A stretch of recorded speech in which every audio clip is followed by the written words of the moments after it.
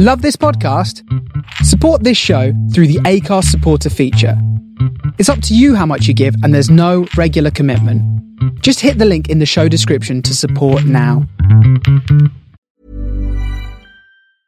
Hiring for your small business? If you're not looking for professionals on LinkedIn, you're looking in the wrong place. That's like looking for your car keys in a fish tank.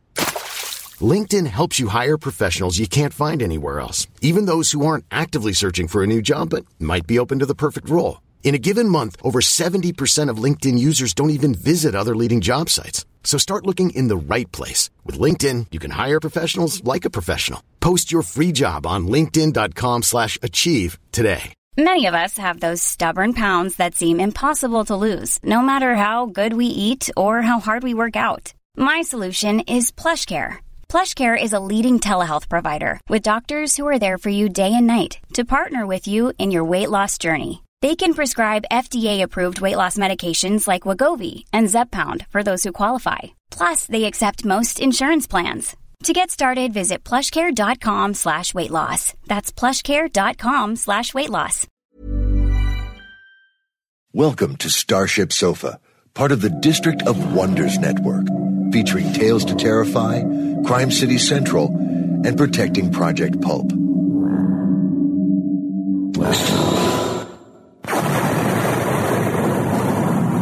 Everyone has a story in the District of Wonders. Come and find yours.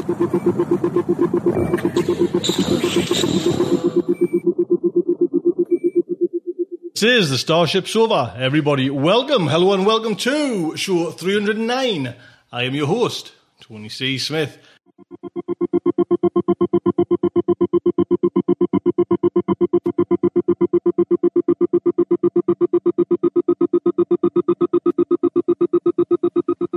Hello everyone, I hope everyone is fine and dandy. Tell you what's coming in today's show. First up is a fact article, Synthetic Voices. Jimmy Rogers trawls the internet there to give you the best short stories out there. Then the main fiction is one of my favourite writers as well, Will McIntosh, Possible Monsters. Then right at the end we've got fact, another bit of culture there for you now, Poetry Planet by Diane Severson. All about the Rising Awards. Fantastic. That is today's show. Do hope you will stick around and enjoy it. So straight away, let's jump into Synthetic Voices, Jimmy Rogers.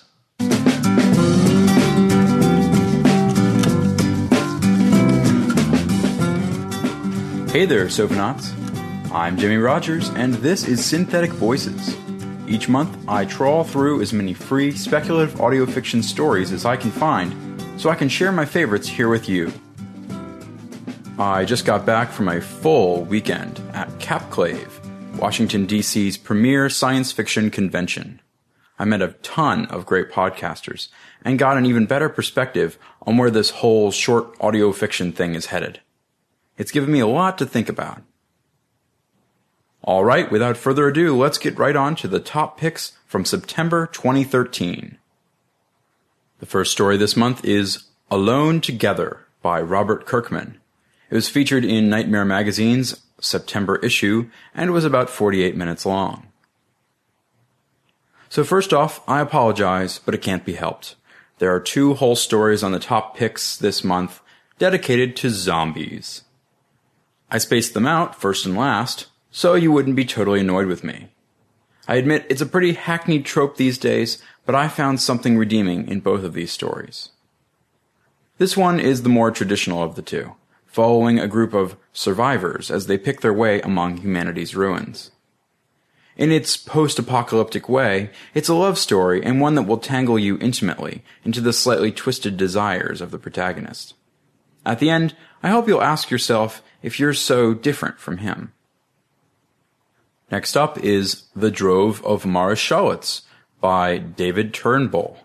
It was featured in Cast of Wonders, episode 94, and it was about 29 minutes long. I loved this story. This was one of those instant top picks for me. I don't want to spoil the beautiful exposition, so I'll set the hook and let you take the bait. Imagine you're a young woman trying to uphold her father's name by driving a herd of potatoes across the dusty plains. This was one of the most mature stories I've seen yet on Cast of Wonders, and yet I felt like it really spoke to a younger version of myself. The action and the hardship were solid, and the world building was novel and well executed. Yee-haw! The next story on my list is A Short Guide to the City by Peter Straub. This was featured in Nightmare Magazine's September issue and was about 33 minutes long. Frankly, I don't know what to make of this story. It's part art, part horror, part cultural commentary, and almost completely devoid of any true narrative. That said, it kept me intrigued all the way through. Essentially, it's a tour of the districts of a post-industrial city, where these various districts have fallen each into their own forms of barbarism, as dictated by their inhabitants.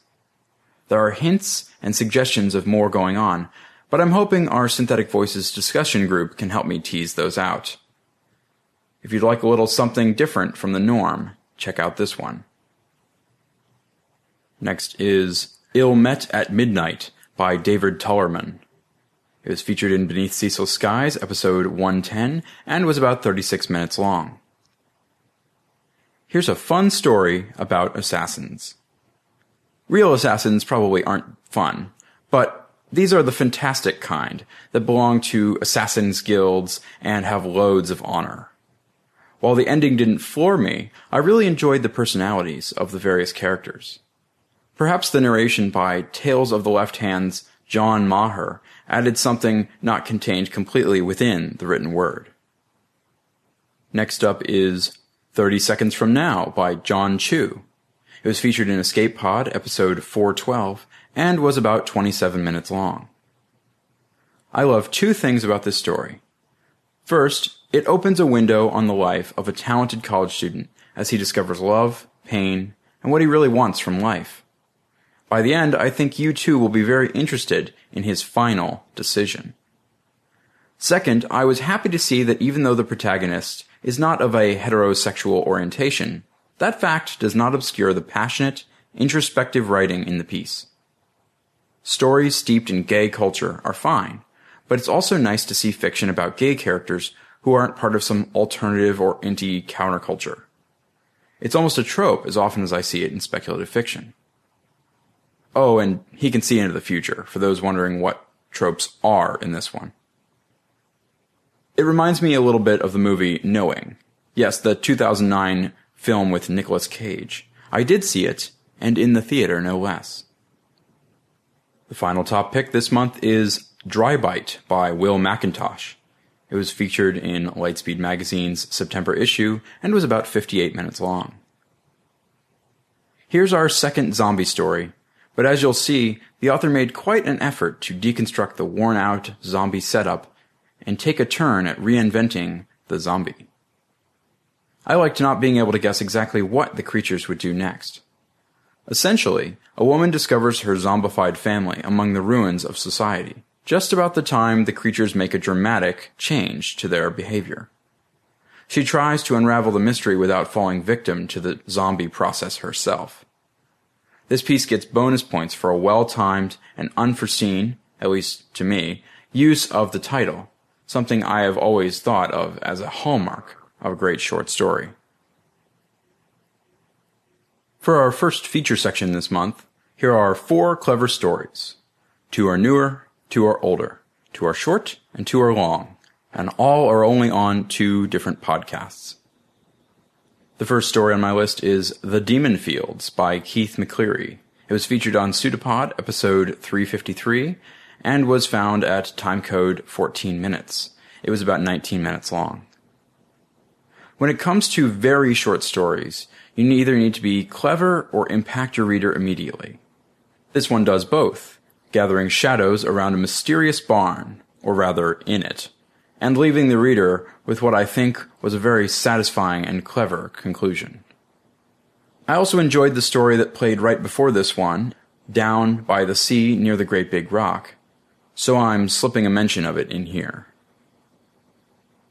The next clever story is Letters from the Stars by A.E. Van Vogt. This was featured on Protecting Project Pulped, episode number 60, and was about 19 minutes long. Correspondence stories have the tendency to be repetitive and plodding, so I was happy to hear this classic soundly bucking that trend. In it, we read over the shoulder of a mysterious person writing letters from their prison cell to someone outside participating in a pen pal program. Or are they in a prison? Or are they a person? And who are they writing to, really? Everything is in question until the final entry. The next featured story is The Bungalow House by Thomas Ligotti. This was featured in Pseudopod, episode 350, and it was about 1 hour long. I enjoy many different types of horror, but one of my secret pleasures is what I'll call weird horror. Some authors can take off in a weird direction, exposing their readers to bizarre imagery, unreal fantasies, and hidden meanings. Great authors like Ligotti, who got a Stoker nomination for this story, by the way, can tie all of that weirdness into a cohesive, engaging plot. In this one, a rather average Joe finds himself entranced by strange audio recordings that appear at a strange art gallery of a dubious quality. The recordings take him down a path that makes him question reality. Clues are gradually revealed so that near the end, you might solve the mystery before it is presented to you in all of its weird and bizarre details. The final clever featured story is The Servant Problem by Robert F. Young. It was featured in Protecting Project Pulp, episode 61, and was about 1 hour long. A man is called in to appraise some property, only to discover that he is not being asked to appraise a house, but a town. They've all moved away, it seems. But to where? The story grows more wondrous as he discovers more and more about the empty town and the secret that it harbors.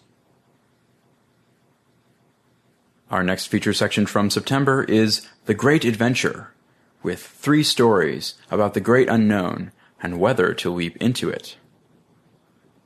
The first story is Why I Left Harry's All-Night Hamburgers by Lawrence Watt Evans. It was featured in Escape Pod, episode 413. It was about 35 minutes long. Growing up in a backwater town can be tough, unless you find yourself a job at a 24-hour burger joint. You'll meet strange folk from all over, maybe a little too all over. This story fits into our adventure theme because the protagonist must choose to stay home or go out and see the wide open spaces of the universe. A quirky little story. The next adventurous story is A Hollow Play by Amal Elmotar. It was featured in Podcastle, episode 277, and was about 1 hour long. Every once in a while, a story reminds me that just because mythology-based fantasy is all the rage right now, there is still lots of new, or at least prime, territory for the industrious author. Our protagonist, with a mysterious pen pal, yep, that's 2 on one list, happens upon a bizarre polyamorous group, some of whom are part-time mythological creatures. As a poly person myself, I really enjoyed seeing poly angst on display in all of its many shades. And magic only adds another layer of social complexity. Together, or maybe not, they must decide if they will risk personal sacrifices to find their heart's desires.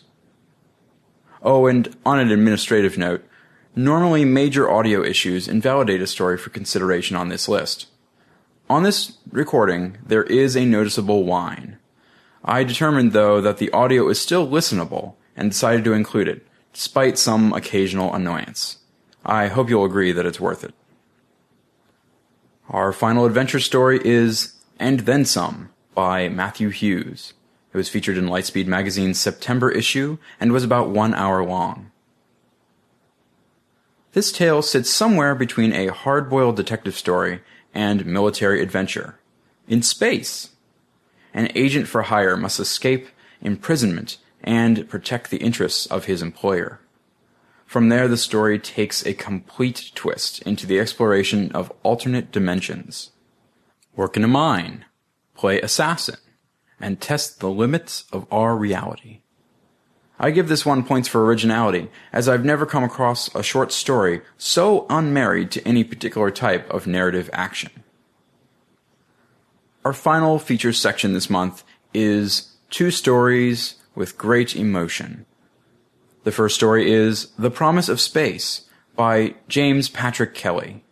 It was featured in Clarkesworld magazine's September issue and was about 30 minutes long.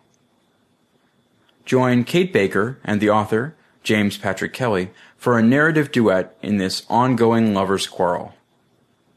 Would you still feel the same way about your partner if they had to interface with a machine to think or remember your life together? And what if he did it to himself, but for a good cause? The emotional weight is tangible in these 2 characters, as the narrators each did a terrific job bringing them to oral life. Our final emotional story this month is Water Finds Its Level by M. Bernardo. It was featured in Starship Sofa, episode 304, at timecode 1 hour and 20 minutes, and was about 30 minutes long.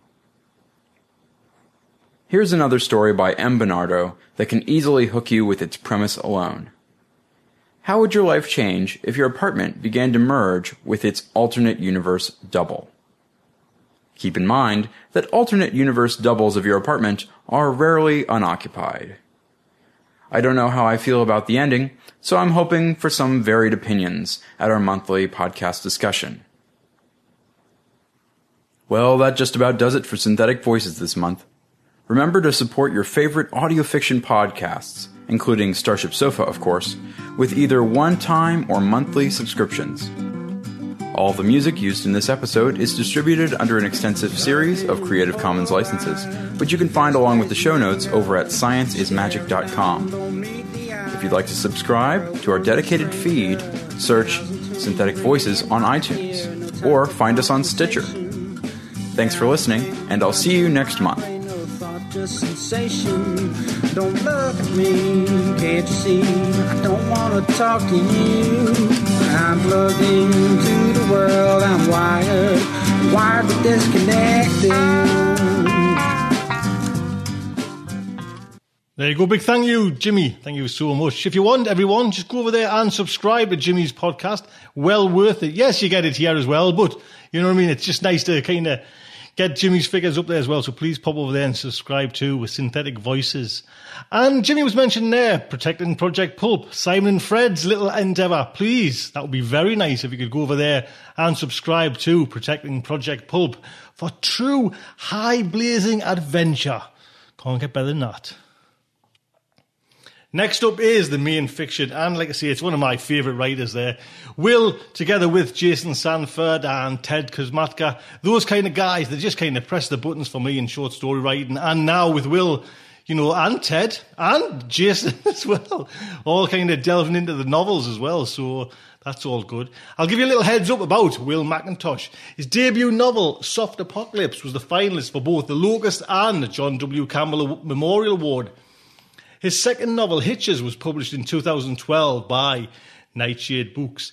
He is a frequent contributor to Asimov's, where his story Bridesicle won the 2010 Readers' Award, as well as the 2010 Hugo Award for Best Short Story. His third novel, Love Minus 80, was based on Bridesicle, will be published by Orwood Books in June 2013. Will recently moved to Williamsburg, Virginia with his wife Alison and twins Hannah and Miles. He left a position as psychology professor in Southeast Georgia to write full-time.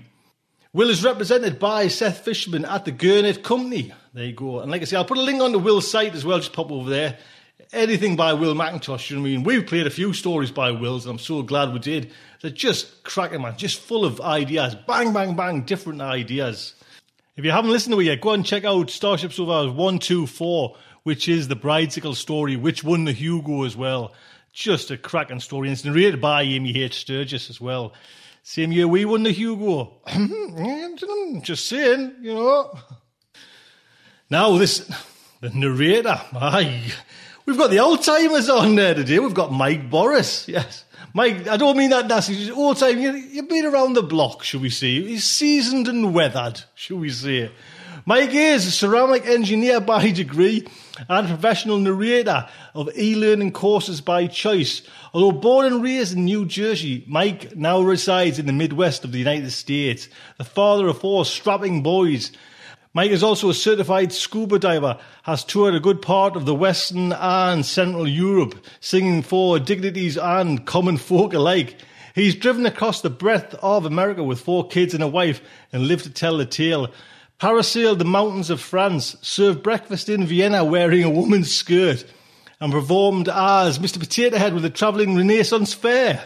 He's narrated stories for Starships Over Crime City Central, Tales to Terrify, Escape Pod and Drabblecast, and swears that all of this, with the exception of one, is true. Mike, what can I say? It's lovely to have you back on, Mike. Let's say, just fantastic.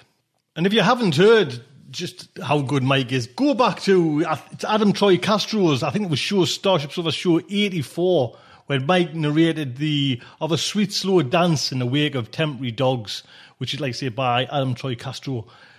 Honestly, the story is just magnificent. And don't get us wrong, mind, it's hard and it's adult only story.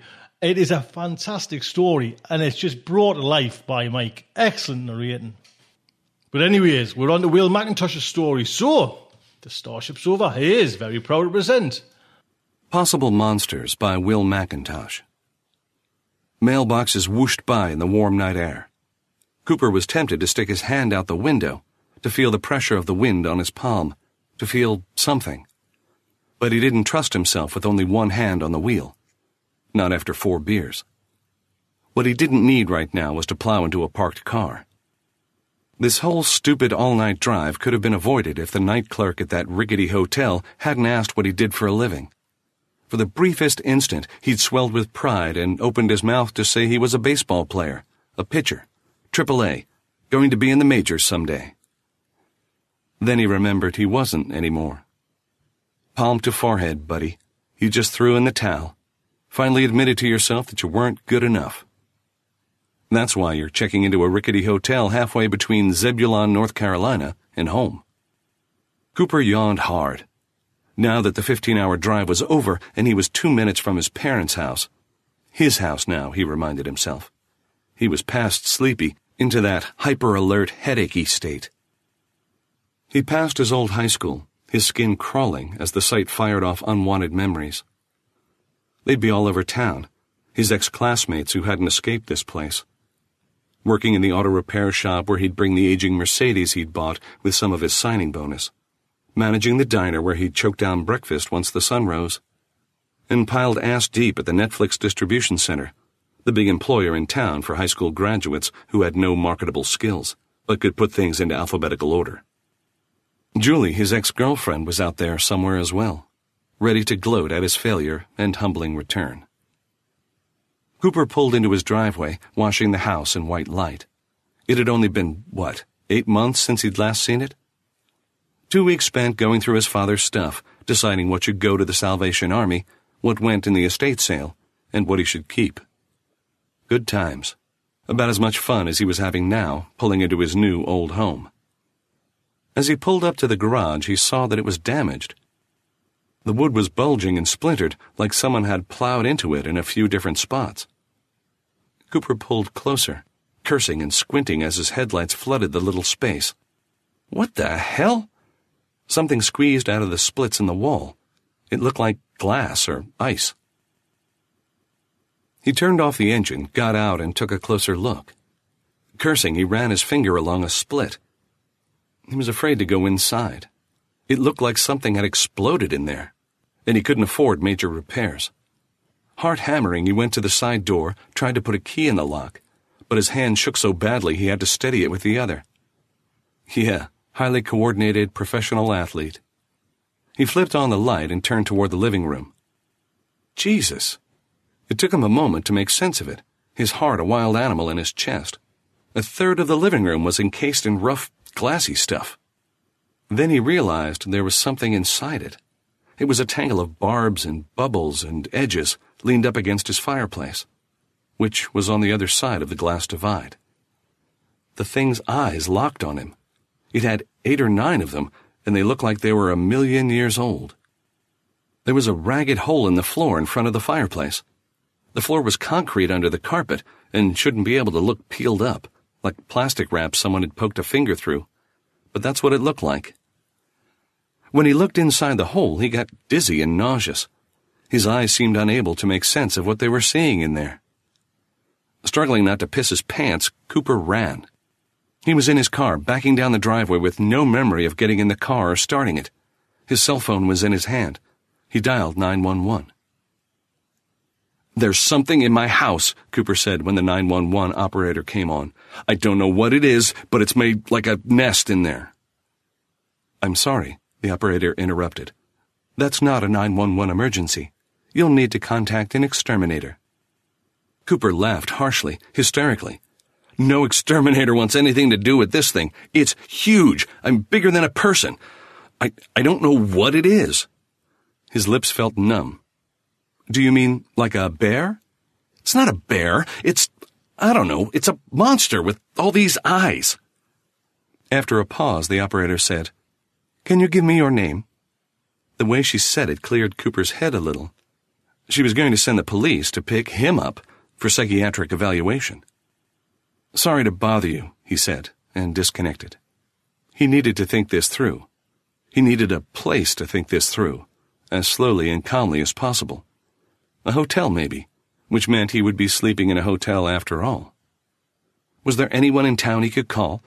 His close friends had all moved out of town, gone off to college, and started lives in Boston, Chicago, Jacksonville. A few of the guys he used to collect baseball cards with were still here. Shug, Cooper, a few of his high school teammates, his ex-girlfriend Julie. He guffawed at the thought of calling Julie and asking if he could crash at her place. "Yeah, there's something in my house. Can I sleep on your couch?" What the hell was that thing? It was like a giant sponge with broken glass and barbed wire tangled in it, with eyes. He pulled into a strip mall parking lot and called Shug. Shug laughed when Cooper told him there was a monster in his house, but when he asked if he could crash, Shug said, "Sure, man, come on over." Shug frowned mightily at Cooper. "Are you sure about what you saw in there?" Cooper felt like he was falling into a black pit. The one thing he had was the house. He sighed, dragged his hands down his oily face.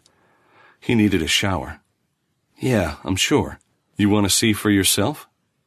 Cooper could unlock the door for Shug and wait outside. Shug leaped up and grabbed his hat. "Let's go!" He looked like a kid on Christmas morning, waiting to go downstairs and see what Santa brought him. He didn't seem to understand that Santa had brought a nightmare. They talked baseball cards on the drive over in Shug's old Chrysler New Yorker, how professional grading had ruined the fun. Shug talked about cards anyway. Cooper grunted occasionally while his palms sweat. Shug whistled as they pulled into the driveway. "God damn, that's a mess." "Wait till you see the inside." Cooper was beginning to doubt what he had seen earlier. Was it just some sort of big animal? A big possum or beaver that built strange nests or something? He prepared himself for the possibility that he was going to feel very stupid when Shug got a look at it. Still, when Cooper unlocked the door, he didn't go in. He just pushed it open and waved Shug in. Shug waggled his eyebrows and stepped inside. Shug shrieked. A second later, he flew past Cooper on his way to the car. Cooper jogged after him, afraid Shug would strand him there. Cooper wasn't sure what to do. Should he call the FBI? The Army?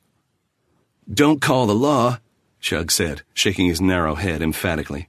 "When they see what's inside, they'll run yellow police line do not cross tape around your house, and then the feds will come, and they'll confiscate your house, and you'll be fucked." He suspected Shug was right. As soon as the authorities saw it, they would cordon off his house, and Cooper would have no say in what happened after that. "It's got to be worth something to someone. Worth a lot, maybe. Millions." Shug was on his 6th beer. His hand was still shaking. Selling it would solve 2 problems, because whoever bought it would have to catch it and haul it away, leaving him with money to repair his house and maybe live comfortably for a while. "You can't tell anyone else about this," Shug said, eyeing Cooper over his beer. "Word'll spread until it's out of your control and the jackboots come." Cooper gawked at Shug like he just suggested they drive off the Menands Bridge. I'm serious. I barely saw it last time. This time I'm prepared. Shug lifted his beard, drained what was left in one long pull. Come on. Cooper turned the car around. So besides selling this thing, what are your plans, now that the baseball thing isn't working out? I have no idea, Cooper said. I don't really want to think about it. You should come work at Netflix, Shug said, clapping Cooper's shoulder. We have a pretty good time there. He tilted his head. I'm buddies with Angela in HR. Put in an application and you'll have a job in a couple of days. Was that what this had come to? Sticking DVDs in little red sleeves instead of pitching to Albert Pujols? Cooper needed money, and he probably couldn't wait to see if he could cash in on his monster. Maybe I will. At least to pay the bills until I figure out what I want to be when I grow up. Hey, Shug said, you can get in on the lottery pool. We all kick in $20 a week. There are 25 people in it, so we buy like 500 tickets and we'd split the pot when we win. Shug held out his palm. Give me 20 and I'll cut you in this week. Cooper shook his head, exasperated. I don't have $20 to throw away right now. Shug dropped his hand. Okay, fine, don't get all pissy. He pulled into Cooper's driveway, cut the headlights, and hopped out of the car like the seat was red hot. I'm kind of scared, Shug admitted as they headed toward the carport door, Shug clutching another six-pack. Scared as he was, Cooper wanted to see it again as well. Already the specifics of it were dimming in his memory. With a soft curse, he followed Shug inside. It didn't look any better the second time. It was eating something oily and black, or at least pushing it into a hole underneath the wide part that held all the eyes. It watched them as it ate. One of the eyes disappeared for a moment, then reappeared. Something like that just shouldn't be, Shug almost whispered. There's nothing like that. He gestured toward the thing with the beer he'd just opened. It's like an alien, but there's no ship. Maybe what it's in is the ship, Cooper said. They watched it for hours. Cooper drank steadily until his fear was replaced by numb shock. He sat against the wall taking big, huffing, drunk breaths and stared at the thing while it stared back. He woke on the floor, alone except for the monster behind the glass. There was a note on his chest from Shug saying he'd gone to work. The monster was circling the perimeter of its lair, walking on 5 squat legs that Cooper hadn't noticed before, looking like a grizzly at the zoo. Cooper's head was pounding, and he felt nauseous. The sight of the thing wasn't helping his headache, so he slipped outside. He needed to call someone to come over and look at this thing, see if he really could sell it. He wasn't sure who might buy it. A zoo? Maybe Barnum and Bailey Circus? He could imagine how those calls would go. What he probably needed to start was a lawyer. Standing in his parents' yard, there was nothing he could think to do but drive over and speak to Kenny Stone, a lawyer who was the father of one of his high school friends. So that's what he decided to do. On the way, he stopped at the Netflix distribution center and applied for a job. They hired him on the spot. Uneasy about the prospect of telling a lawyer there was a monster in his living room, Cooper postponed the visit to Kenny Stone. Shug took a couple of steps toward the monster, craned his head forward and squinted. I guess that glass stuff is pretty thick. He raised his hand, tapped the glass. The monster looked at him. Cut it out, Cooper hissed. It don't seem to care. Shug laughed and went on tapping for a moment. Then he backed off and set his empty Coors bottle on an end table. We should get going. Work bright and early. Cooper looked at the monster. Several of his eyes swiveled to look back at him. I think I'm going to stay a while. Shug gawked at him like he'd just said he was planning to marry a goat. Alone? Cooper shrugged. If it hasn't done anything dangerous by now, I'm guessing it isn't going to. I want to study it, see if I can figure it out. Suit yourself, Shug said, his expression making it clear he thought Cooper was an idiot. When Shug was gone, Cooper watched the monster and sipped his vodka and orange. Cooper wondered where it came from. The hole seemed like a good bet. Cooper glanced into it, quickly looked away because it felt like someone was twisting his brain when he looked. It was like it had burrowed from somewhere. Part of it was rippling along the floor like fingers drumming. You bored? Cooper asked. The rippling continued.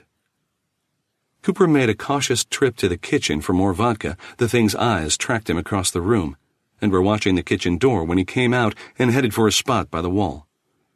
He was sick of sitting on the floor, though, so he veered unsteadily and instead stretched out in Dad's recliner.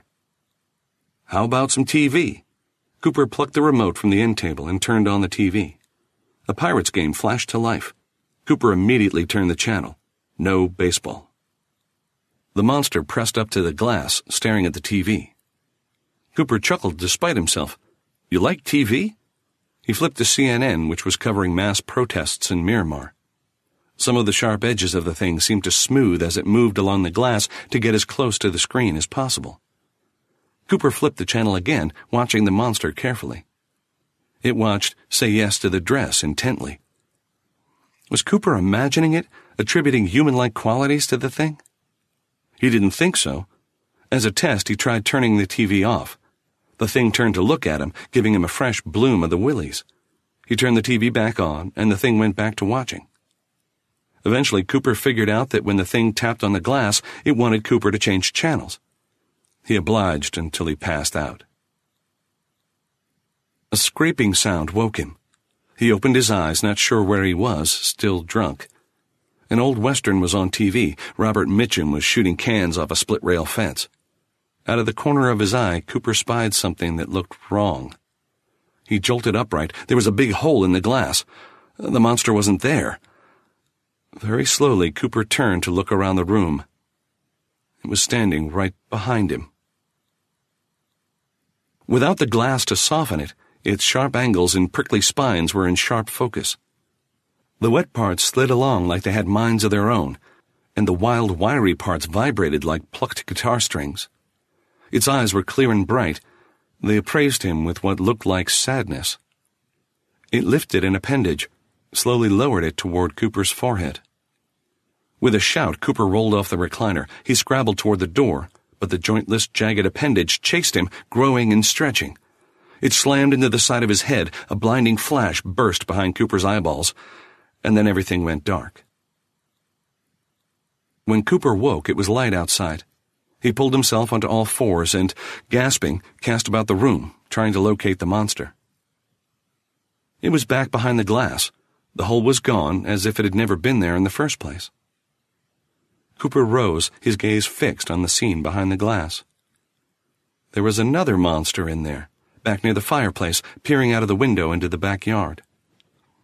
It looked just like the first. Eyeing the spot in the divider where the gaping hole had been, Cooper wondered if he'd imagined the whole thing. It hadn't seemed like a drunken vision. His memory of that up-close look at the thing as it hovered over him was remarkably vivid. Cooper shook his head, headed into the kitchen to get something to drink. His head was pounding. Usually he made sure to take an aspirin and drink a big glass of water before going to sleep when he had a lot to drink, but last night hadn't been a usual sort of night. He skidded to a halt in the doorway, clutched the counter like he was on a keeling ship. He was sitting at the kitchen table, eating breakfast. He saw himself sitting there, munching on frosted mini-wheats. Not a washed-out, wavery mirage, but his completely solid self, wearing a wrinkled white polo shirt. Cooper opened his mouth to say something to himself and let out a lone, unarticulated syllable. Was he losing his mind? Of course he was. Who are you? Cooper managed to warble. The other self went on eating. He turned the mini-wheats box sideways, finished reading the back, and now reading the ingredients and nutrition information out of boredom. This was just the sort of thing Cooper would do. Hello? No response. Cooper crept forward, ready to flee if the situation got any weirder, until he was close enough to touch his doppelganger. Can you hear me? Cooper reached out, let his fingers hover close to his double shoulder. If he set his hand on that shoulder and it was solid, he was going to scream. If he could feel the other him, he was too far gone. It would mean he would never be able to unravel reality from delusion. His fingers quavered as he lowered them, then disappeared as his hand sank through the perfectly solid-looking wrinkled white shirt, looking like it had been severed bloodlessly at the wrist.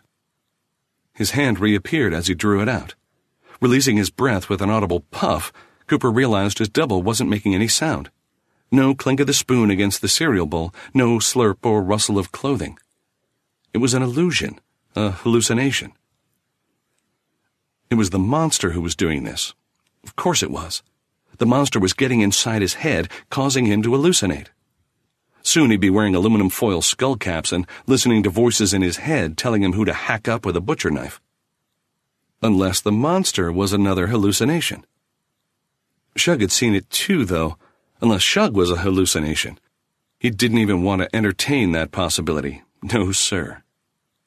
He ran for his car. He needed to get away from the thing, and stay away. Or better still, get it hauled far away from him so he could clear that glassy shit out and have his house back. Cooper dug his phone out of his pocket, dialed 411. Yeah, can you give me a number for Ringling Brothers and Barnum and Bailey Circus? He was pretty sure that was still the name of the big one. The call didn't go any better than his call to 911 a few days earlier. The guy he spoke to quickly pegged him as a nutbag. If he could get someone to come look at the thing, he was sure he could get rid of it. But how to get someone to come? Maybe he should pretend to be a potential big donor to SUNY Albany's biology department and request someone come to his house. The thing was, he didn't want to go anywhere near his house until the creature was hauled away. How exactly would they haul it away? What would they do? Cut a door in the glass with a chainsaw and stick a cage in front of it? Maybe the FBI was the answer. Let them cordon off his house for a few months. At least they'd eventually take the thing away. Cooper slid his phone into his pocket. Right now he wanted nothing more than to go to work and tear open envelope after envelope and inspect DVDs for scratches and cracks for the next 8 hours. The idea of mindless activity was extremely appealing. In the rearview mirror, Cooper spotted his double cruising along in midair, sitting on nothing, his right hand working an invisible steering wheel. Cooper jerked his own wheel just in time to avoid running onto the sidewalk. He pulled over, let his other self fly soundlessly past. Cooper looked around at the 5 or 6 people on the sidewalk. None of them seemed to notice the guy whizzing by in an invisible car. More evidence that he was hallucinating. Of course he was hallucinating, though it was such a vivid hallucination. Cooper followed himself to work. His other self stepped out of the invisible car and headed inside.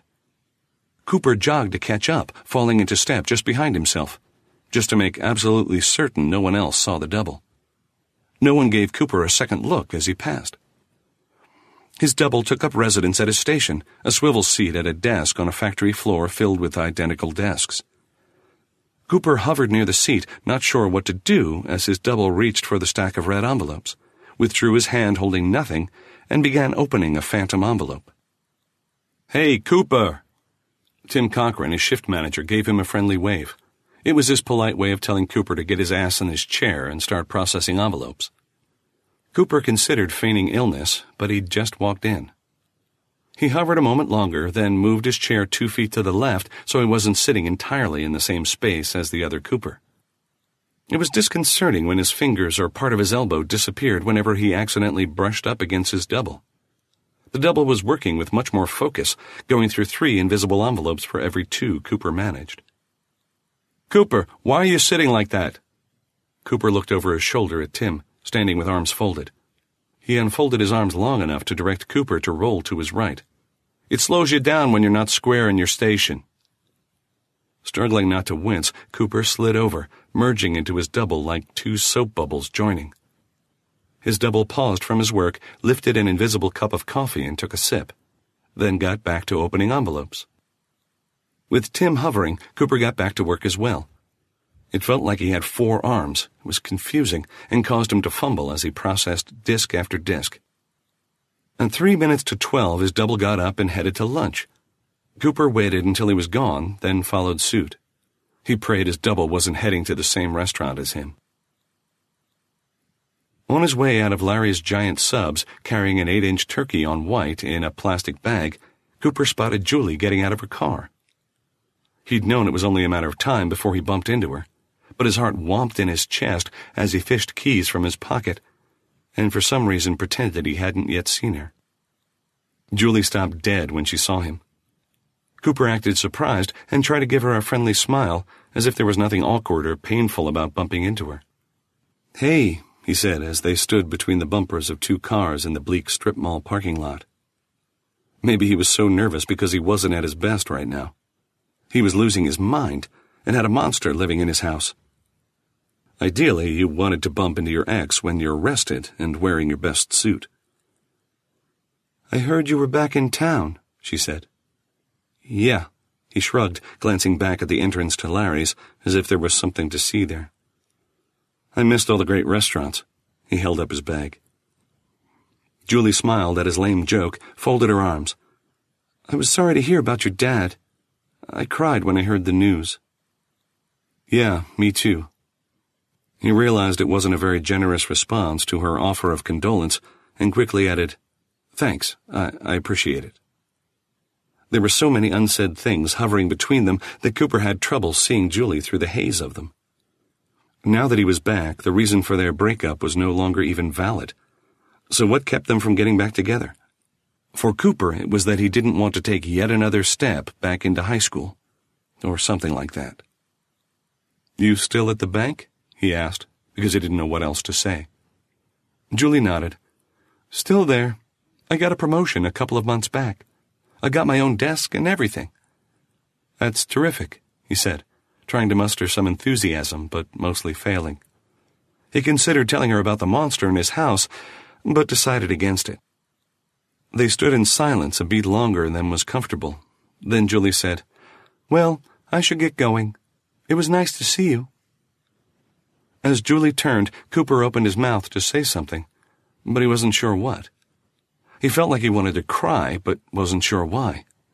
He knew it would be hard the first time he bumped into Julie, but he'd expected her to play the jilted girl, maybe gloat over his fall from the pinnacle. He'd almost forgotten who she was, had replaced her with a cardboard cutout of the ballplayer's hometown ex-girlfriend. Most of the ballplayers in the minors had one. He suddenly felt like they'd just broken up, like he was reliving the pain of those first few barren post-Julie days.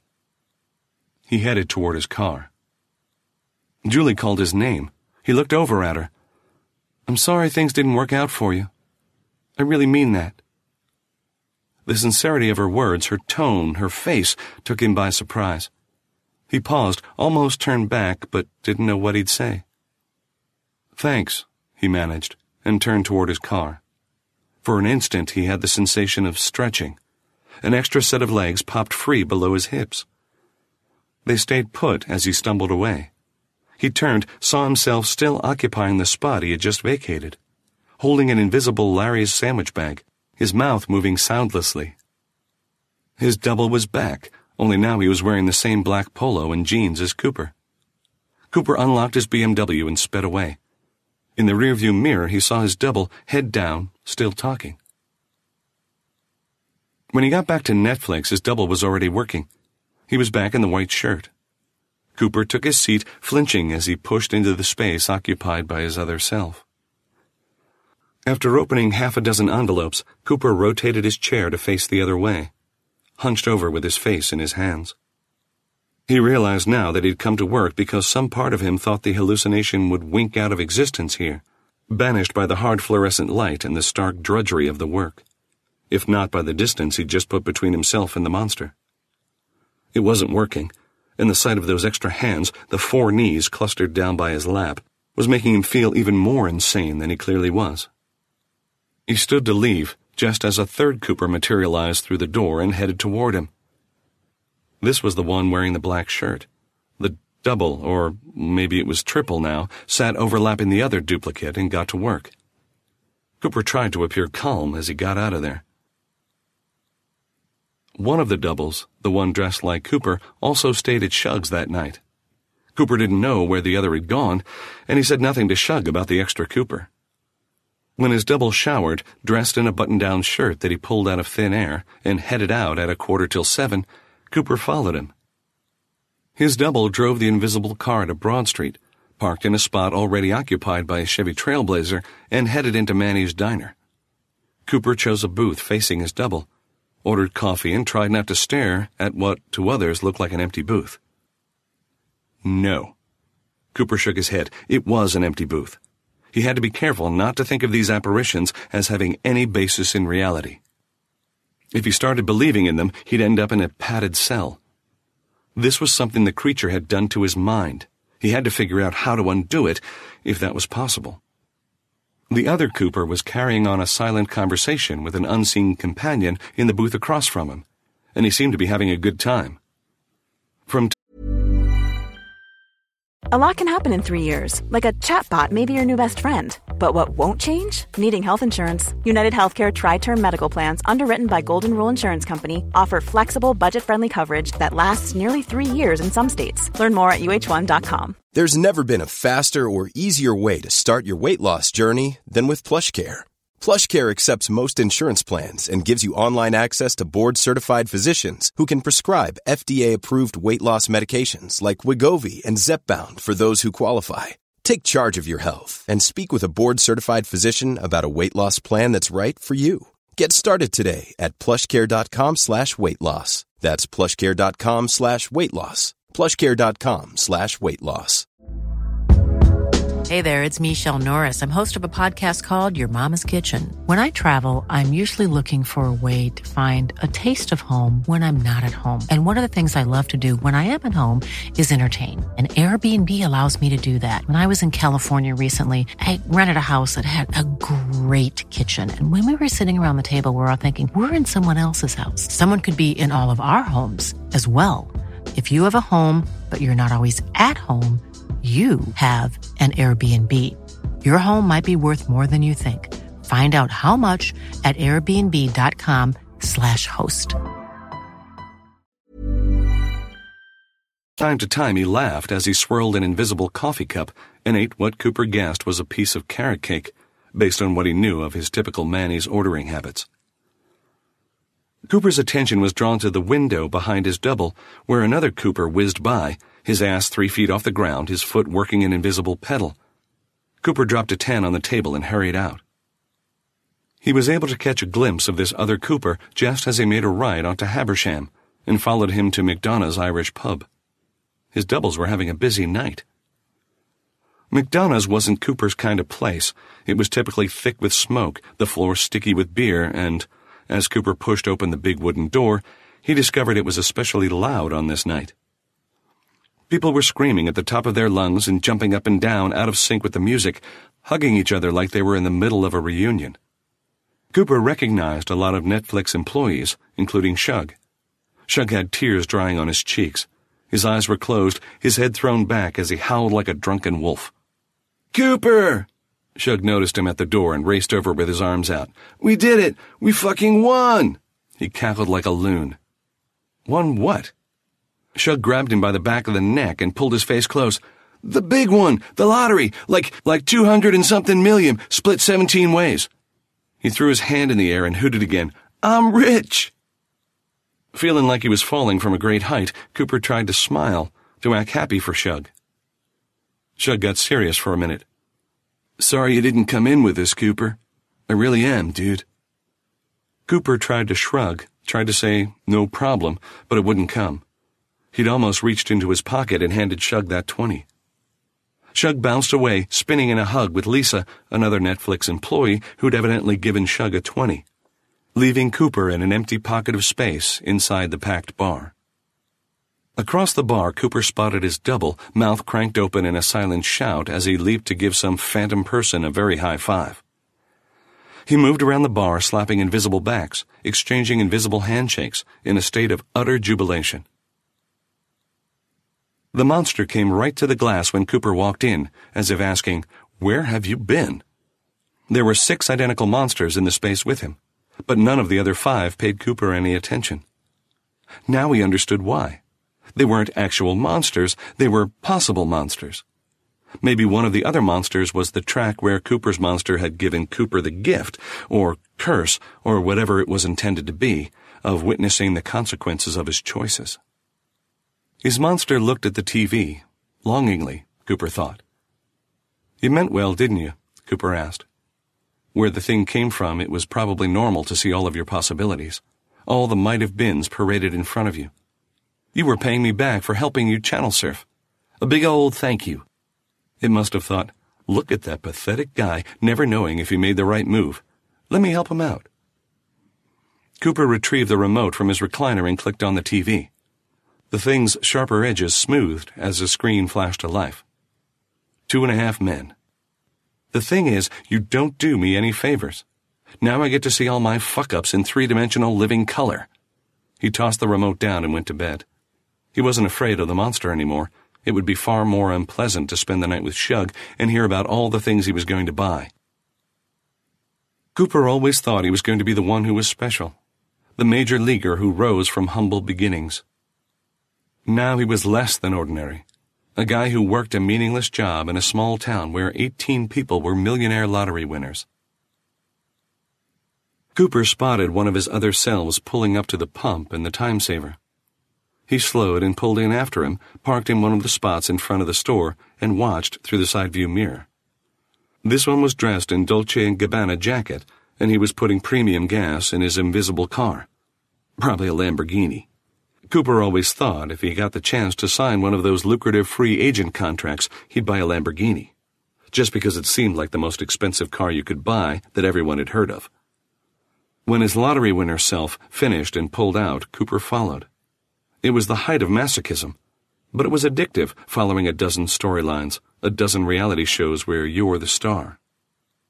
His rich self went to Venus de Milo's, the swanky new bar Shug owned, one of a dozen lavish new businesses that seemed absurdly out of place in their little town. 10 of the 17 millionaires had remained in Porterville, and they had to spend all that money somehow. What was the point of having $11 million if you didn't spend some of it? In Venus, Shug was dancing with a drop-dead gorgeous girl in a short black skirt. Cooper thought of them as lottery girls. They started showing up a few days after the Netflix gang's good fortune hit the news. The rich Cooper was at the bar. He looked like he might be chatting with a lottery girl as well. Cooper had been following him more than the others, vicariously absorbing some of the good life he'd missed out on when he decided not to pull that 20 out of his wallet. As far as he could tell, rich Cooper didn't work. He was often gone, probably traveling to Crete or Tuscany or one of the other places Cooper always wanted to go. Chances were he took a lottery girl with him. Another Cooper arrived with his arm around an invisible someone that Cooper knew was Julie, because he'd followed this Cooper to Julie's house a number of times. This Cooper was in jeans and the inevitable polo, and he had dark rings under his eyes like the real Cooper, from nights spent thinking, if only I'd ponied up that 20, thoughts. But there was something in his face that suggested Cooper had made more peace with his missed millions. Maybe because he didn't have the same reminder in the form of rich Cooper whizzing around in his invisible Lamborghini. Cooper with Julie sat at a table in the raised area near the pool tables. Cooper, who had quit his job at Netflix, was probably over at the tavern drinking buck of beers, sporting 3 days of stubble, and wondering what he was going to do when his last strips of bonus money were played out. They were all over the board, his possible selves, though he had to say, while he wouldn't necessarily want their lives, most were more interesting than his. Rich Cooper left early, beaming, his forearm held at an angle that suggested a lottery girl was hanging from it. Cooper left a few minutes later, after a final glass toward Cooper with Julie. Berkshire Road rolled by with nothing but cyclone fences and nondescript industrial businesses on either side. Cooper took the turns hard. He never felt so untethered to the world. His future, which had always been so clear and easy to imagine, was now nothing but a gray haze. He knew he needed a plan. He still hadn't contacted Kenny Stone, the lawyer, because the extra Coopers had complicated things. Maybe the monster could turn off the alternate selves if Cooper figured out how to ask, but that would not be possible if he sold it. He was fairly sure he wanted the other selves gone. It wasn't all bad having them around, especially with so little else going on in his life, but it made him feel unbalanced to see them when no one else could. All in all, it would probably be good if they disappeared. But regardless of the apparitions, what was he going to do? It was hard to think about starting college at 26, living in dorms with 18-year-olds fresh out of high school. The thought of working at Netflix for the next 30 years was intolerable. Passing a boarded-up furniture factory, Cooper slowed, cursed softly. The rich Cooper was lying twisted on the side of the road. Cooper pulled onto the shoulder and got out. Rich Cooper was upside down, his head at an alarming angle, his back bent into a U that bordered on a V. He was suspended 2 feet off the ground. Another 2 feet separated him from the bough of a white birch. Cooper was certain the space between his double's lifeless body and the birch was occupied by a crumpled Lamborghini. For all he knew, he was standing on Lottery Girl. It was a sobering sight. There wasn't much blood, likely because of airbags, but even now, just a few minutes after the accident, the left side of Rich Cooper's face was swollen and purple. Cooper squatted on his haunches and pondered that face. Was this for sure how he would have ended up if he'd been in on the lottery? It was impossible to know. The creature in his house wasn't going to tell him. Maybe these possible selves were filtered through his own subconscious, images of how he imagined things would unfold. The Rich Cooper rose higher into the air, more likely he was lifted. He straightened out somewhat, then drifted away flat on his lifeless back. Cooper watched as he was loaded into an invisible ambulance and sped away, shrinking, until he winked out of sight over a rise. Cooper slid into his BMW and headed home, 20 miles per hour slower than he'd been driving, because he was drunk, and he should fucking know better than to fly around turns at 65 in a 45 zone after 5 beers. As he drove, he thought about Rich Cooper. Somehow he felt certain what he'd seen was a true glimpse into the might have been, not something he simply imagined. His dark mood lifted. It kept on lifting until he was grinning, then chuckling, then laughing deep down in his belly.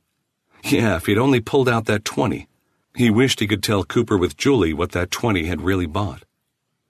Another Cooper passed him going the other way, and Cooper nearly ran his car into a ditch despite his slow speed. The white pinstripes and bright red sleeves this other Cooper was wearing were unmistakable. It was a Cincinnati Reds uniform. Cooper had no doubt about when this other Cooper came to be. He was from the night Cooper decided to call it quits, the night he stopped in that Cracker Box motel in Pennsylvania. This Cooper had originated from before Cooper ever laid eyes on the monster. Another piece of the puzzle dropped into place. The monster hadn't created these doubles. It had only made it possible for Cooper to see them. Cooper pulled over, stared over his shoulder down the empty street where the Cooper in the Reds uniform had gone. He must have recently been called up, had made a stopover in the old neighborhood before going on to Cincinnati. Cooper put his car in drive, meaning to follow this Cooper, then realized there was no need. He settled back in the seat, his turn signal flashing. Cooper knew where the other Cooper was going. If Cooper went to the Reds game the next night, he was sure he would find himself in the bullpen, perched on the end of the bench, spitting invisible sunflower seeds into the dirt. If he went to enough games, he'd eventually see himself on the mound, nervous as hell, throwing major league pitches with an invisible ball as the real game carried on around him.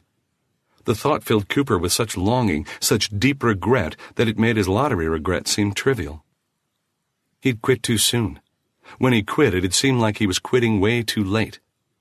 He'd stuck around 6 years and never stood out, never got tagged as a prospect to watch. Evidently, something had clicked in Season 7.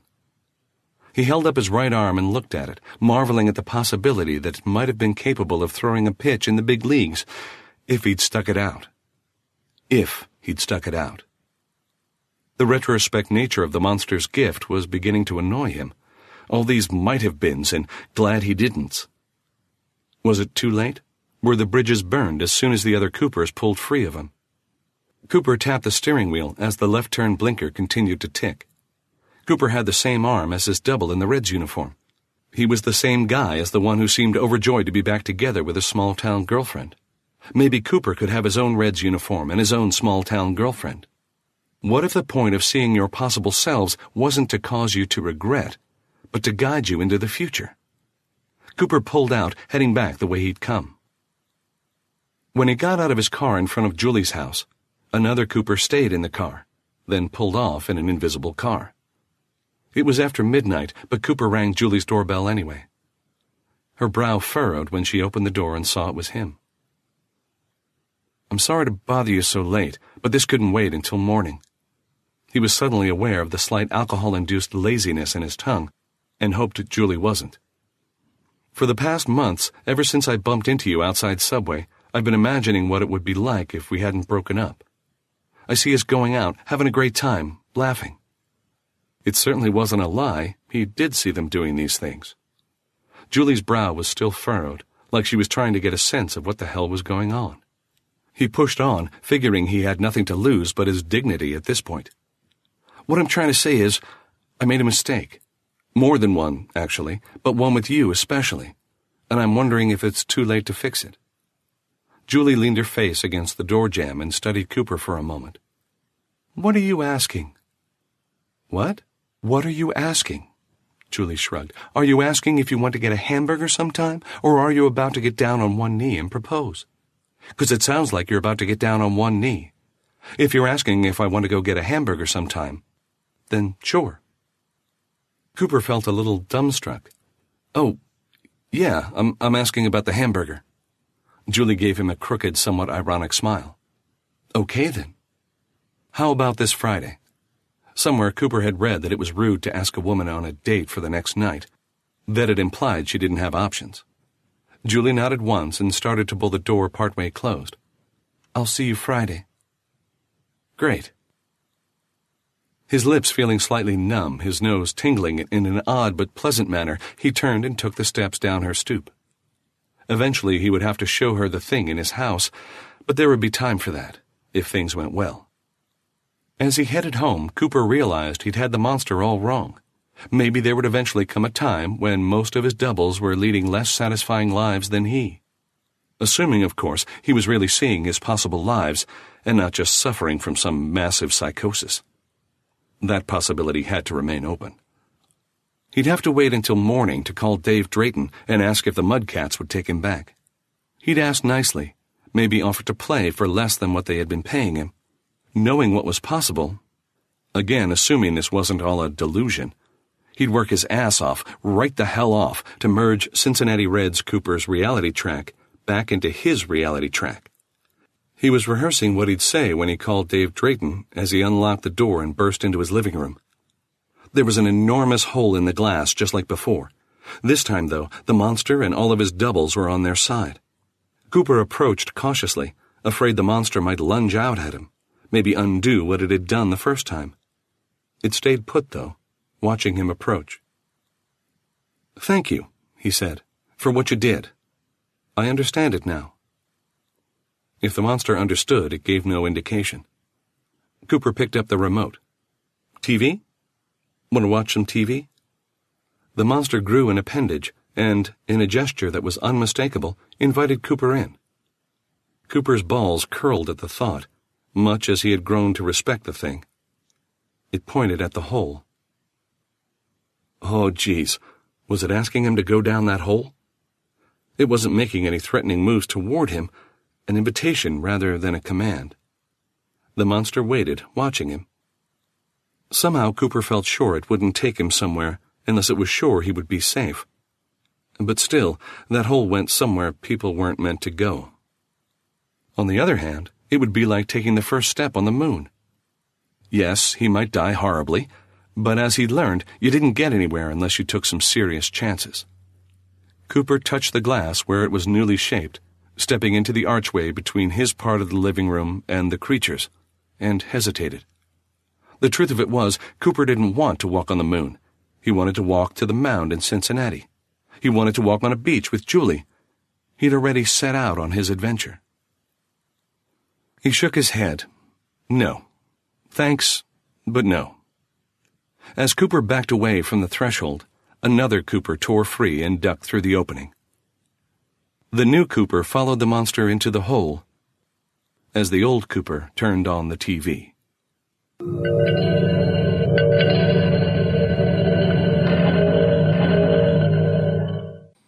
There you go. Don't forget, copyright is Will's. Will, big thank you. Honestly, we'll try and get you on next year as well. We've been talking about this, doing like a little video talk with Will. That would be stunning.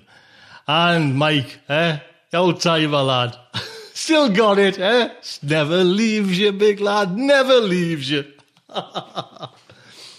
Next up then is another fact article, Poetry Planet by Diane Severson. Diane's looking at the Rising Awards. Hello, and welcome to Poetry Planet. I'm your tour guide, Diane Severson. Today we'll be returning to the oft-visited province of Awardland and hearing what the Reisling Award brought us in this, the year of 2013. If you are a member of the Science Fiction Poetry Association, or the SFPA, are a speculative poet, or have listened to a few editions of Poetry Planet, you probably already know what the Reisling Award is. For the benefit of those not yet in the know, the Reisling Award is the annual prize for the best poem of a previous year, awarded by the SFPA in 2 length categories, long and short. It's akin to the Nebula Award for prose, since only members of the SFPA may vote. You can visit the SFPA website at sfpoetry.com for the gory details on the Reisling Award, and also for membership information if you are interested in participating. We have a lot of poetry to hear today, so without further ado, this year's awards go to, in the short category, The Cat Star by Terry Gary, which is found in Lady Poetesses from Hell, edited by Bagperson Press Collective, Bagperson Press. In the long category, Into Flight by Andrew Robert Sutton from the online magazine Silverblade, number 14. Terry A. Gary's poetry has been published in many journals and anthologies, including Dodeca, Uranus, Starline, Asimov's, Weird Tales, the Magazine of Speculative Poetry, Raw Sax, Paper Bag Writer, Dreams and Nightmares, Women in Large, and Burning with a Vision. She has edited poetry for Janus, Tales of the Unanticipated, and is editor with Eleanor Arneson of Time Gum, and also Time Frames, an anthology of speculative poetry. She lives in Minneapolis, Minnesota, with a librarian, 2 cats, and more books than she can count. She is a founding member of Lady Poetesses from Hell. Terry tells us this about the inspiration for the poem. My cat, who had moved from California to Minnesota with me, died of feline leukemia in spite of being vaccinated. Dudley had been named after Dudley Do-Right of the Mounties, because he really wasn't very bright. My sister swore she had taught him to drink out of a bowl before she gave him to me, but he forgot, and I had to teach him all over again. He was a dear, sweet cat, and took a kitten we found under his wing, or rather paw, and carefully taught her all he knew. Luckily, she was pretty smart on her own. He was my link to the past, and I was bereft by his death. So the poem came tumbling out. The Cat Star by Terry A. Gary. If there is a dog star, there should be one for cats. Not lion, not leopard, although they are deserving, but a domestic short-haired cat star, firm in the heavens, burning like a green gold eye, shedding a few photons on a prowl through the galaxies. I have hidden your body in among the ground-down shale, powdered clamshells and centuries of leaf mold. Bright leaves feed small trees here. Twigs grow and crumble. Squirrels leave husks from summer grass. In the winter, birds will come, scattering seeds across the snow where you lie, and I will know you are safe. Your molecules are migrating out into the movements of the years, swirling in sun, storm, bitter cold. You are singing the disintegrating cat song, a whisker song, a clawed paw song, a silent cat song that spreads out to the stars, hums through the universe, then falls back gently, teaching the old carbon and iron and calcium compounds what it is to be a component of Earth, dancing in the drifted leaves, and what it is to be a part of all you loved. If there is a dog star, there should be one for cats.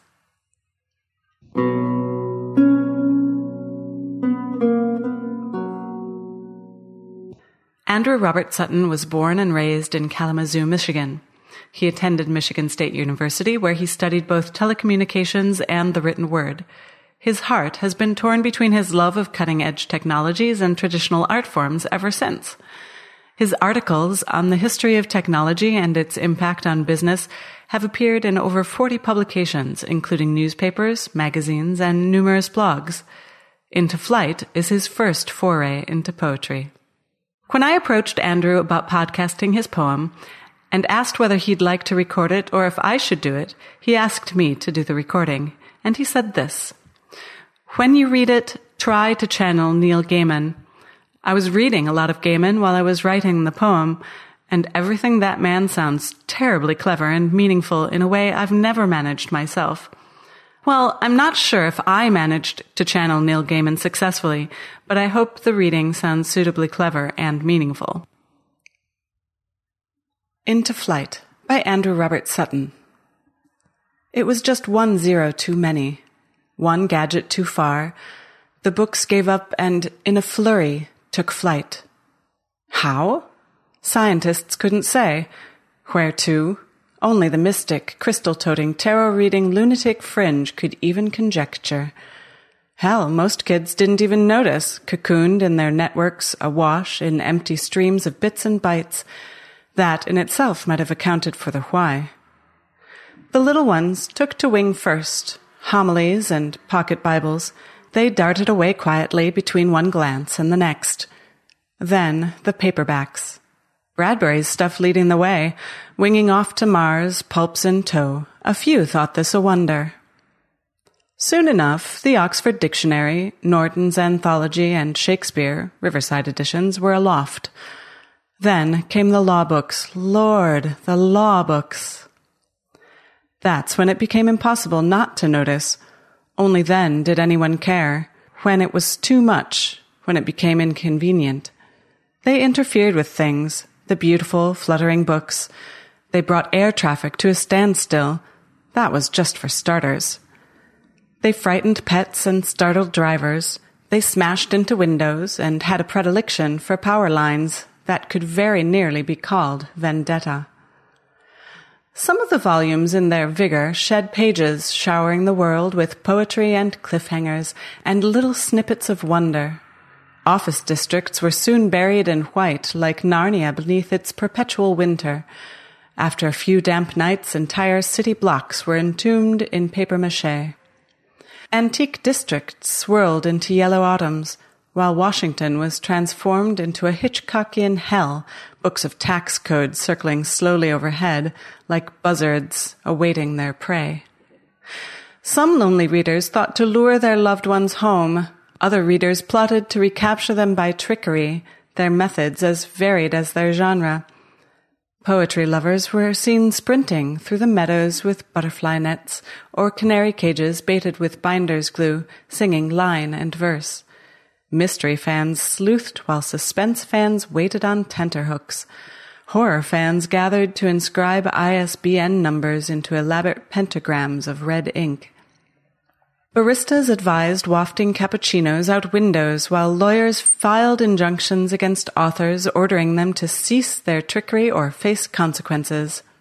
Some readers even tried to signal them with book lights from the rooftops, and for a single night the world lit up like a great ocean reflecting the night sky. But as difficult as they were to pen, the words were 10 times more elusive on the wing. Try as readers might, the books wouldn't listen to reason, and they couldn't be caught. Certain people had the temerity to shoot at them, drunk and cocksure, thinking the entire thing some grand sport. That proved to be unwise. Hemingway, Twain, and, surprisingly, Dickens wouldn't stand for such impudence, and the men with guns suddenly couldn't run fast enough. Once it was clear the books wouldn't come down, citizens demanded solutions. Officials the world over took steps, convened in capitals, passed resolutions.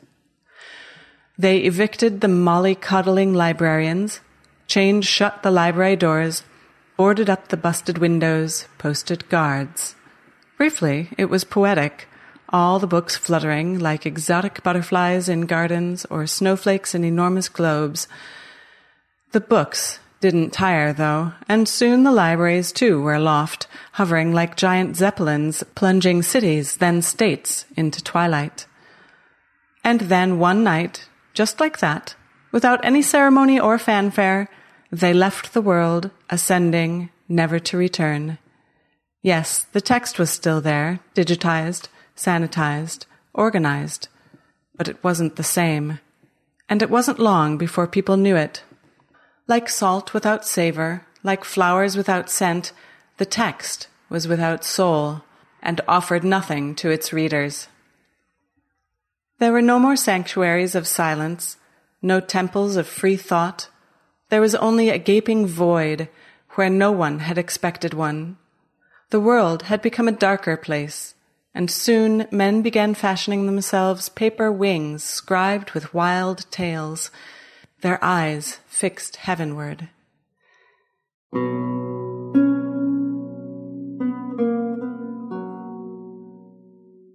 In second place, we have Futurity's Shoelaces by Marge Simon, found in the Balticon 2012 program book, and String Theory by John Philip Johnson, found in James Gunn's online journal Ad Astra No. 1.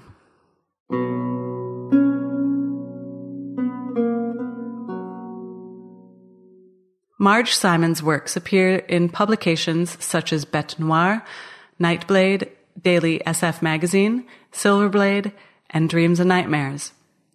She edits a column for the Horror Writers Association newsletter and serves as chair of the Board of Trustees. She has won the Strange Horizons Reader's Choice Award, twice the Bram Stoker Award, TM, the Reisling Award, and the Dwarf Stars Award. She has published several collections, including Like Birds in the Rain, Unearthly Delights, The Mad Hattery, Vampires, Zombies, and Wanton Souls, and Dangerous Dreams. Her poem, The Gods Fallen, is up at liquidimagination.com. Futurity's Shoelaces was inspired by memories of the book and movie titled Testament. She was thinking of an apocalyptic scenario from a woman's perspective, and this poem rather wrote itself. Futurity's Shoelaces by Marge Simon. I stare out the window of my cottage, a refuge from a marriage lost. Even the trees are dying. I hear the click of my pen, knowing it must have its way. On a sand-scaped shore where life squirmed out from its beginnings, a mother is suspended just above her shadow, which grows longer as the sun recedes. The children rise from her shadow. I make a fresh pot of tea. It is the last of the package, the last of all packages. Richard worked for NASA. He expected sons, or even girls, to carry on his dream. I failed. Escher's multiples on a plane, pleasing, confounding, petrifying. Stravinsky's complex compositions, Hegel's theories, Einstein's gifts, merge into a helix of variables where past and present play tricks. A child called Futurity ties his shoelaces, draws the bow taut. The children know forever. The children never tell. They owe no explanations. Listen, say the children, there's music everywhere. I lay down my pen. Before me is a blank screen. It is past time for the broadcast, the one that will tell us what we need to do.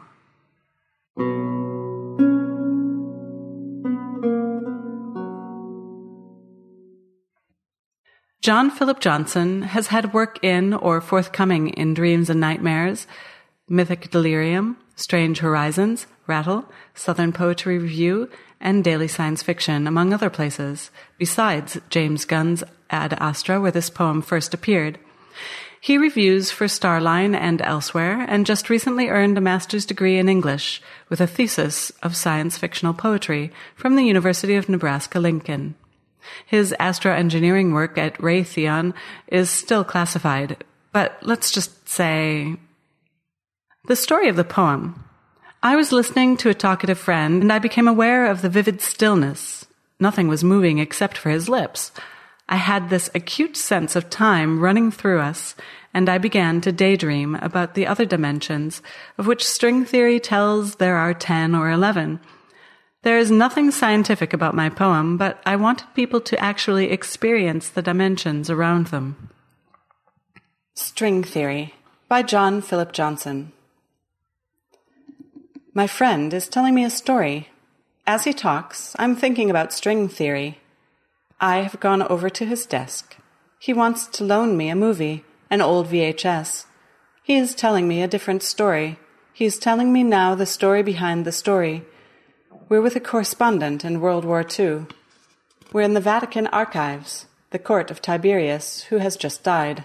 As he talks, I'm thinking about the story of a life being pulled across the moment now.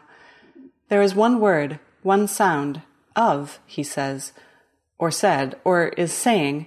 I'm looking at his fleshy lips saying of. Nothing else is moving. But he has already said, of course, already gone on, and is saying something else. And I suddenly see this instant we live in, as the curl of time scraping across his lips, the fourth dimension bent over us like an edge, moving through the house of 3 dimensions. If I try to hold on to one word, one moment, it splinters into shards. And what is real makes no sense. I could have said the meat of 3 dimensions. I did before. Here, or later, I'm thinking about Aboriginals drawing curlicues in sand. I'm thinking about the white clouds, of what could have been, farther away, much softer, and more intricate than the thing touching his lips. I am thinking of Francis of Assisi, bilocating because he believed so much. I'm thinking our understanding is drawn down to a single point of indeterminate size, condensed and then uttered as a short word. And then we were washed over the falls. No one, my friend is saying, about a document that may or may not have existed, no one really knows for sure, but, he says, and, of course, he says again, and he has gone on and is saying something else now, and I'm thinking how things are stretched out, as far as the east is from the west. How what he has said, or might have said, or said in some other way, or couldn't say, is clustered around him, intersecting discreetly on his lips, 6 or 7 dimensions kissing him.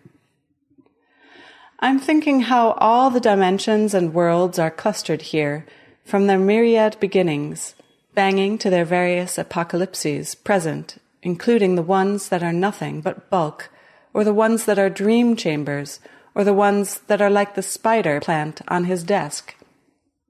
How they become a single thought of indeterminate size, which we don't have a word for, but is the husk for all these things.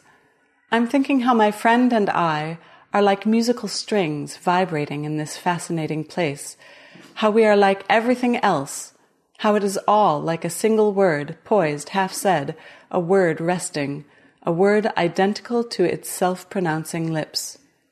And I am thinking of the worlds and the possible worlds, more worlds still, including the ill-conceived ones, including the ones that are nothing but bulk, including the ones that are dream chambers, that render all the other worlds into dreaming, dreams drawn to the utmost point of indeterminate size.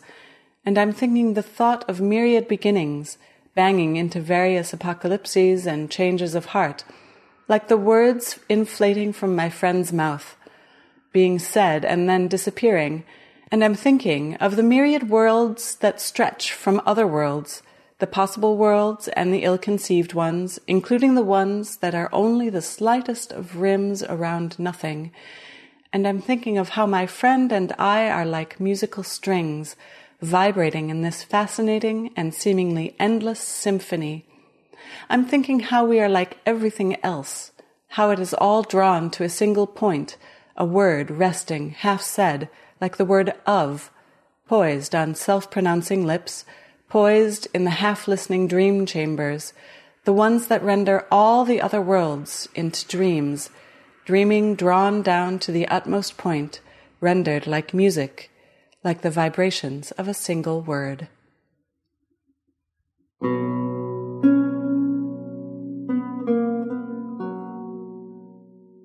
This year, there was a tie for the third place long-form poem, so we have, in fact, 3 poems to listen to in third place.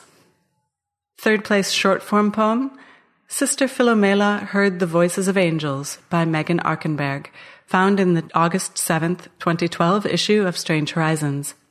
Long form, The Necromantic Wine by Wade German from the anthology Avatars of Wizardry, edited by Charles Lovecraft of Priya Press, and The Time Traveler's Weekend by Adele Gardner, which you can read in Liquid Imagination number 15.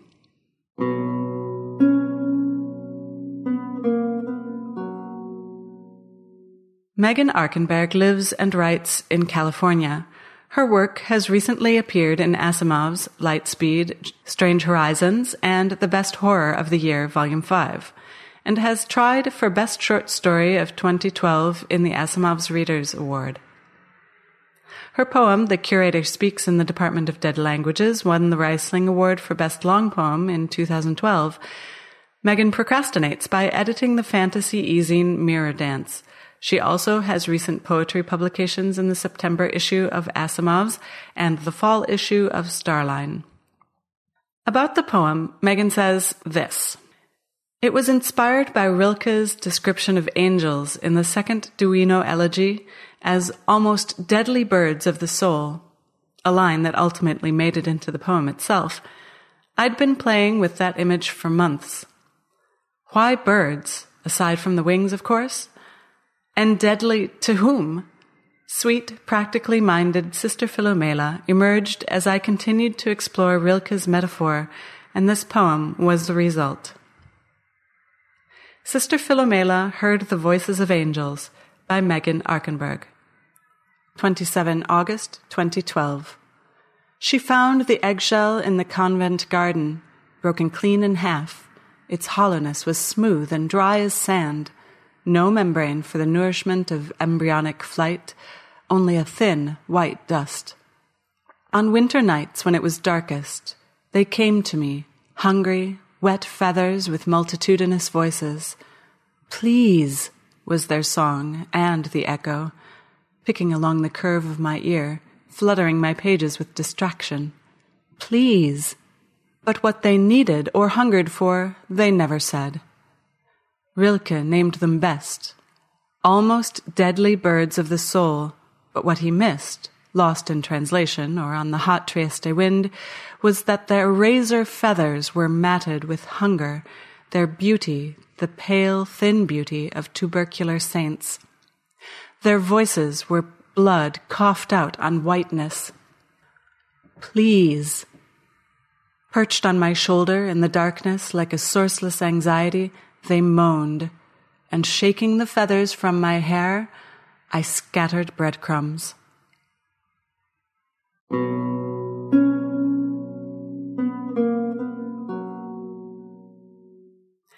Adele Gardner's poetry collection, Dreaming of Days in Astafel, is available from Sam's.Publishing.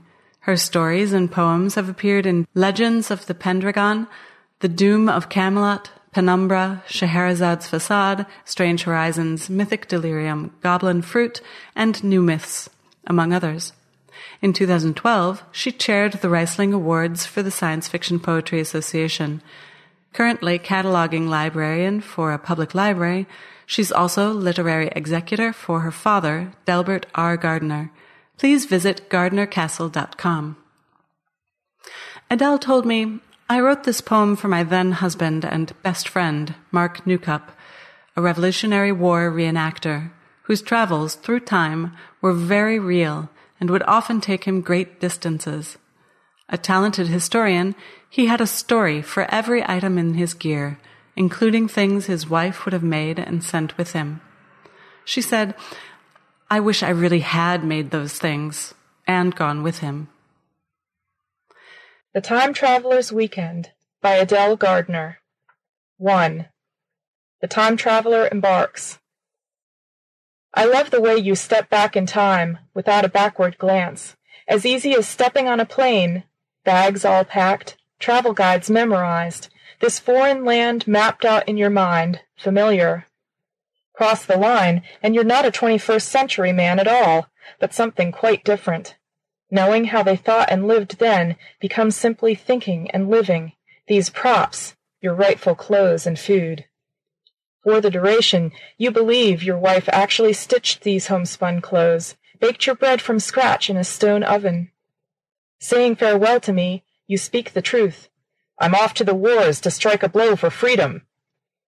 I've seen your souvenirs, coins blackened with age and use, the tattered flag you nearly died defending. The scar from the stomach wound you would have died from had you stayed in that colonial age. Instead, in my present, I rush you to the emergency room, still in your colonial clothes. From your coat pocket, you press a letter into my hand, stained with your own blood, smeared by the dirt of centuries.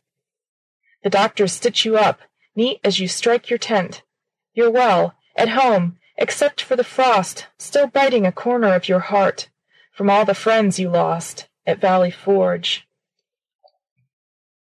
2. The time traveler returns. You don't kick back on weekends. You kick off, trading sneakers for straight-laced shoes, strapping on bedroll, rifle, cooking pan, grabbing your tent and poles to vault into the past. It's not that things were easier.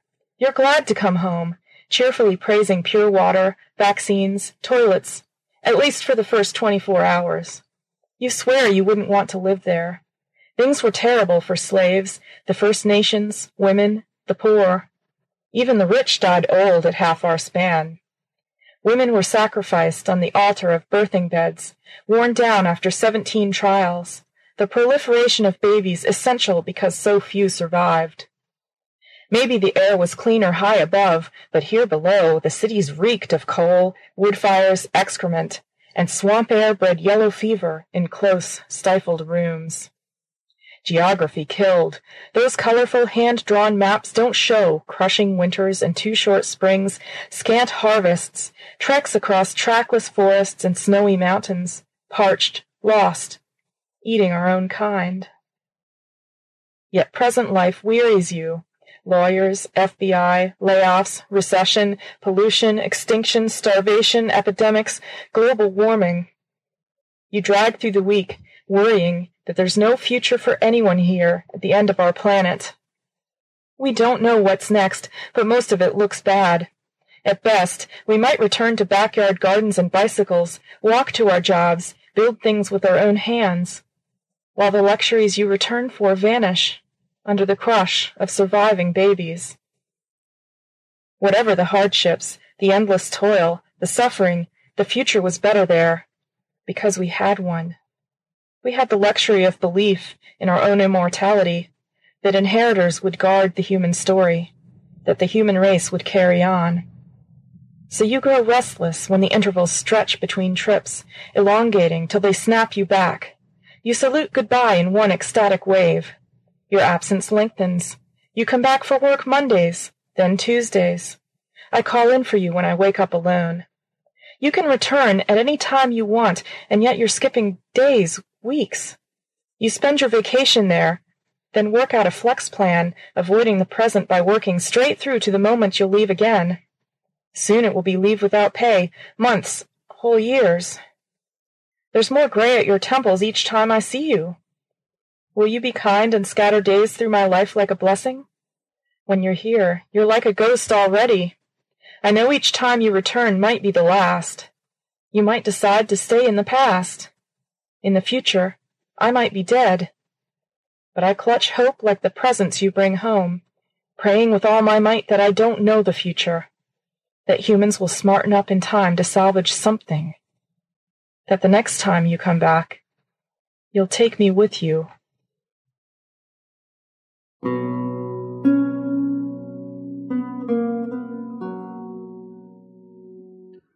At this point, I would present to you the second third-place poem, but its epic length dictates that I delay that pleasure and give Wade German's The Necromantic Wine its own Poetry Planet presentation. I hope Tony will be able to squeeze it in next week's show. Otherwise, expect to hear the fantastic The Necromantic Wine in the next few weeks.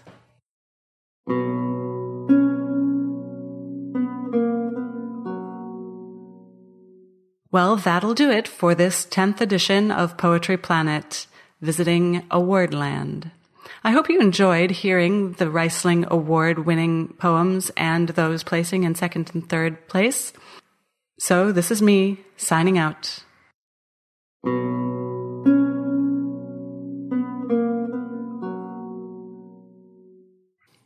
Diane, thank you so much. And Diane also mentioned as well that we're going to play another poem next week on the show. But it was 15 minutes long. It was a bit too long to kind of all cram into this show. So We're going to have a double bill this week and next week of culture. Yes, give yourself a headache, man. Oh, until next week, I would just like to say good night from me.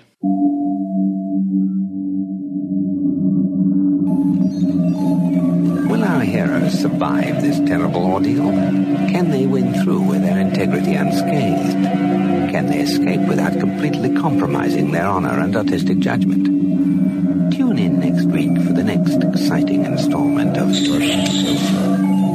Evacuation procedure initiated.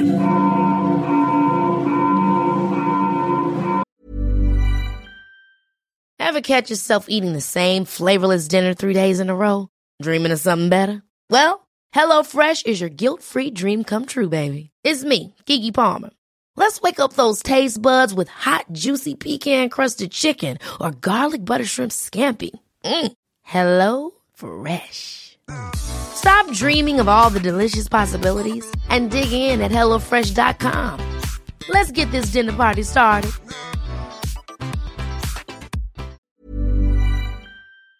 Shuttle set for launch. Airlock will be opened in 3, 2, 1. This presentation has been brought to you by the District of Wonders Network, dedicated to podcasting the finest genre fiction.